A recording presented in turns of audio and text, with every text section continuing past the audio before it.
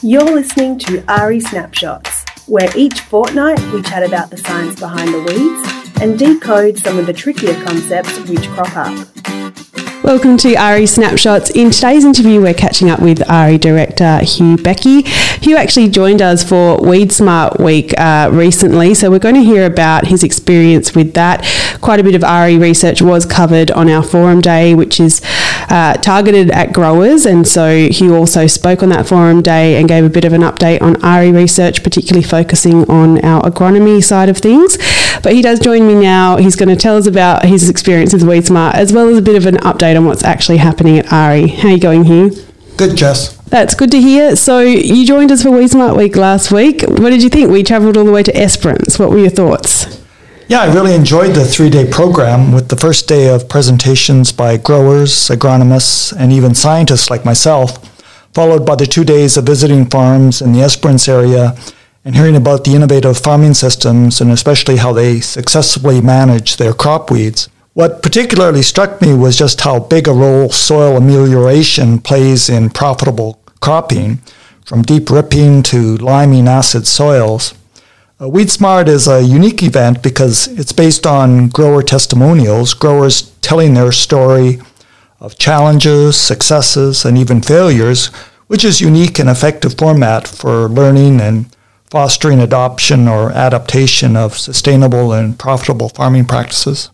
Glad to hear that you had a good time there and you found it valuable.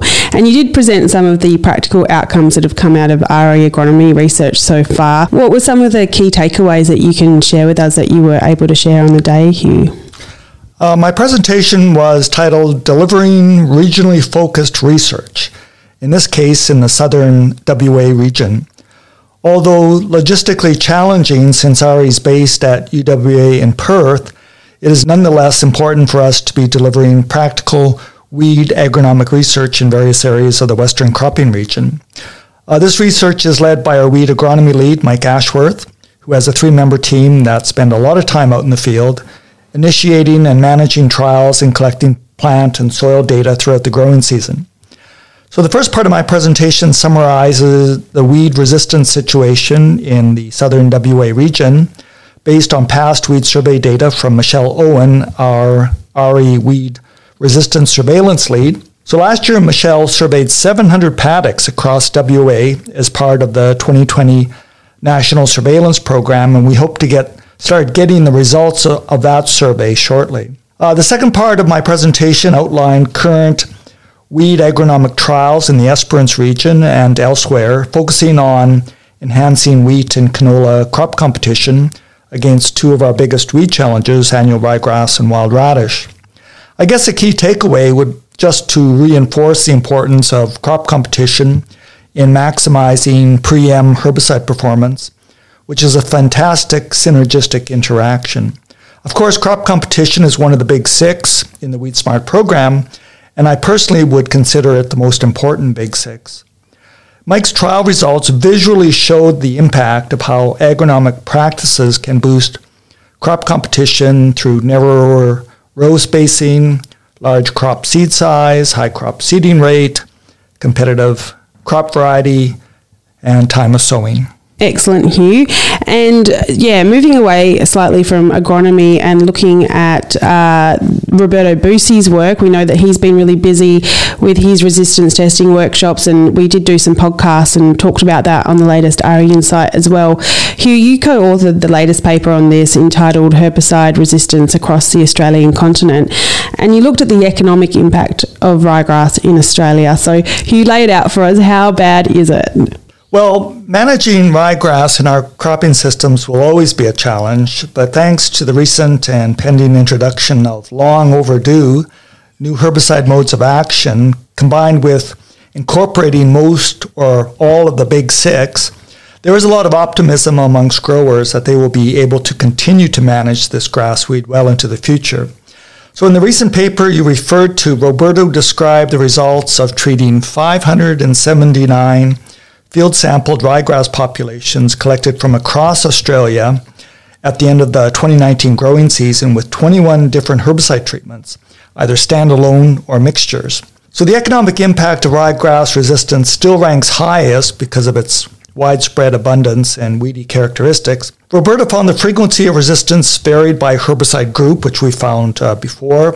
For example, 71% of the populations were resistant to the IMI class of Group B herbicides. And at the other end, the good news is none of the samples, for example, tested resistant to paraquat, which is an important knockdown or spray topping herbicide. Roberta also found that resistance varied by state, with South Australia and Victoria identified as epicenters for resistance to pyroxasulfone or Sakura, between 40 and 46% of populations with resistance. So that's a big concern since Sakura is such an important pre-em herbicide. Whereas populations in New South Wales have the greatest resistance to glyphosate in ryegrass at 42%. Again, a very concerning trend because glyphosate is our most important herbicide. Here in WA, we found that resistance to clethodim was fairly high at 37% in our ryegrass population. And as we know, the resistance to clethodim has been building over the years, but it still has quite a bit of utility for growers. So resistance in ryegrass continues its march onward, but growers are continuing to keep ahead of it. That's good to hear. And yeah, we're very proactive in this team in getting all that information out to growers and to agronomists. And yeah, we have talked quite a bit about resistance testing being part of the pathway forward for farmers. What does make Roberto Bussi's approach different to other tests we've seen in the past, Hugh? Roberto's cost recovery, so it's non-for-profit, UWA-based testing service can only help to raise awareness of the importance of knowing your enemy as a prerequisite for effective herbicide control. Growers need to know the resistance status of their weed populations, otherwise they're wasting important dollars on herbicides that may be less than effective. So this testing service complements the random field surveys conducted periodically across the country that I talked about before, in getting a clear picture of the distribution and abundance of various resistant weed biotypes, and actually picks up new cases of resistance before a survey does, and therefore helps growers to be more proactive in just being aware of some emerging resistant problems. By testing each weed population with a number of key standalone or mixtures of pre-em or post-herbicide treatments, the client gets a comprehensive picture of what works and what doesn't work. So the really innovative aspect of the testing is the mixtures of herbicides from either the same group or different groups, and Roberto has demonstrated in many cases how very dramatic mixtures can control populations that may be resistant to either of those mixing partners. Yeah, it's excellent work, and I'll provide the link to the RE Insight in the podcast show notes as well so that you can go back and read that if you haven't already. Now, Hugh, it would be great to get a bit of a whip around and find out about some of the other research that's going on at RE. So let's start with molecular, led by Dr. Chin-Yu. What's happening in this space? So Shin continues to lead world-class research in understanding the mechanistic basis of resistance in our key winter and summer cropping weeds such as ryegrass, wild radish, wild oats, barnyard grass, and feathertop Rhodes grass. So we are now entering the second year of the 5-year RE Phase 6 project, supported by GRDC, where one focus is better understanding the genes responsible for non-target site resistance, such as enhanced metabolism, that cuts across modes of action, and how they are regulated or expressed. With the genomes of a number of globally important weeds being mapped, including ryegrass, we are now entering an exciting new area of advancing our molecular and genetic understanding of non-target site resistance as a first step in developing innovative strategies and tactics for mitigation or management. For example, Shin and her group recently sequenced P450 genes responsible for metabolic resistance in ryegrass, which was highlighted in a recent issue of RE Insight. 30 years ago, we knew these genes were involved in metabolic resistance, but only recently has technology sufficiently progressed in tackling this challenging area of research. Another milestone of her ambitious program is continuing to investigate unique mechanisms conferring glyphosate resistance in weeds, such as membrane transporters. So again, this work, world-class and cutting edge and very ambitious. So Shin continues to make good progress. Excellent, Hugh. And we've also got Danica Goggin working still on 2,4-D alongside her new recruit, Dr. Candy Taylor. What's the latest with this project? Yeah, last month, Ari welcomed Dr. Candy Taylor to our team, who's working with Danica on a 3-year Australian Research Council New Farm Linkage project investigating 2,4-D resistance mechanism in wild radish. So despite being one of our oldest herbicides, going back to the Second World War, it and other oxenic herbicides still continue to play an important role in crop protection in Australia.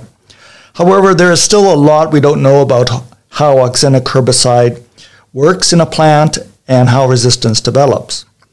So overall, the focus will be on better understanding the genomic basis of 2,4-D resistance in wild radish. In other words, how does the gene map of resistant populations differ from that of susceptible populations? Furthermore, how are the identified resistance gene regulated in response to either herbicide exposure or environment? So we believe this unique research approach will lead to new breakthroughs in better understanding oxenic herbicide resistance and ultimately better managing it. For sure, Hugh. And yeah, I won't be surprised if there's more breakthroughs. As always, the researchers are always coming through with exciting research outcomes. So we'll keep you in the loop through RE Insight and also through the podcast. And yeah, make sure you're following us on Twitter so that you're able to keep up to date with the latest. But thank you so much, Hugh. You're welcome.